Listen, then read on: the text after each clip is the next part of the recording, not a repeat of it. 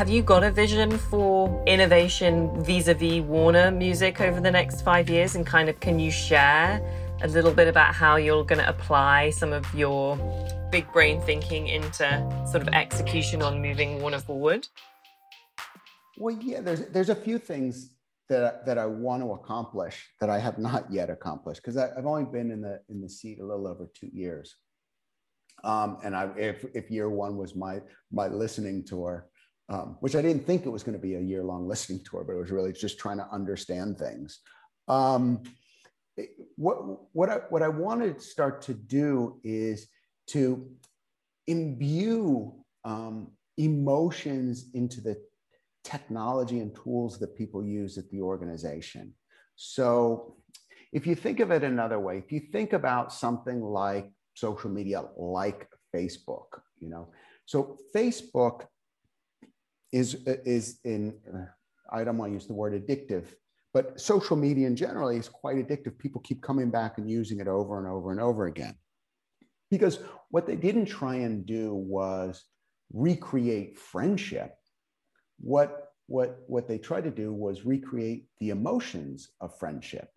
So, gossip and belonging and outrage and status, these are things you get from friendship. And so they imbued that into the experience of using the app or the platform. And I'm thinking, well, why does it have to be so soulless with the technology we use at our organization?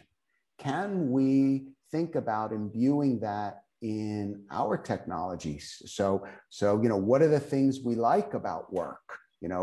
So I'm not trying to recreate work, but what do we like about work? We like collaboration, we like celebration, we like serendipity. Oh, somebody pops in and tells me something I didn't know, and I had no idea that was going to happen today. So how can I start to infuse that into the technology as an organization that we use, so that people really want to lean in?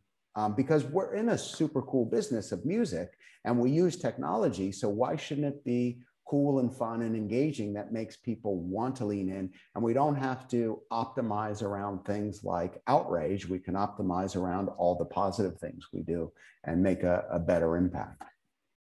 Look into your crystal ball, Scott. What's going to be game changing for the industry and consumers in tomorrow's world? When I've listened to you speak at our leadership panels, you speak passionately about cryptocurrency. I've waited for this time for the last decade, which is blockchain. We can have this pretty, decent conversation around blockchain, but a year ago we couldn't have. Maybe even 6 months ago we couldn't have, until all of a sudden, NFTs started kicking off, which I also find quite interesting, that, blockchain technology has been around for, I guess 11 years now.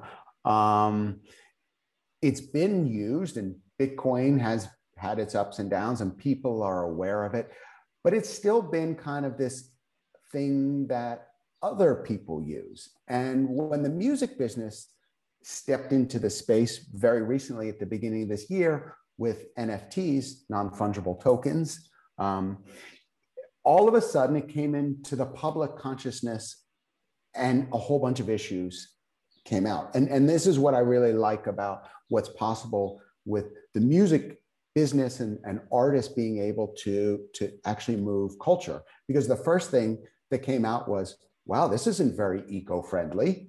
We're trying to reduce our carbon footprint by changing the way we tour. And if we put out one NFT, it's like more than a decade of carbon on a tour. So all of a sudden now you hear blockchains talking about how they're going to be carbon neutral, and changing that.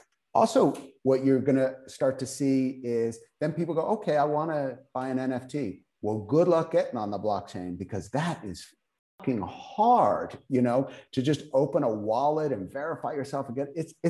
So now it's like, all right, if we're going to be selling NFTs, how are we going to change the on-ramp to make it really smooth? Like, if you know how to use PayPal, then you can, buy an NFT. So things like that. How I think the next stage is how it all becomes interoperable. If I buy things on the, how do I take it with me? How do, if you rewind, in the early days of mobile or the early days of the web, you couldn't communicate with people that weren't on your platform, or even banking, till cash machines, ATMs became interoperable. It didn't matter which bank you were on, till you could email people on different networks, till you could text message and call people on different networks, and it became interoperable, then everyone used it. It's not how it is right now on the blockchain and NFTs.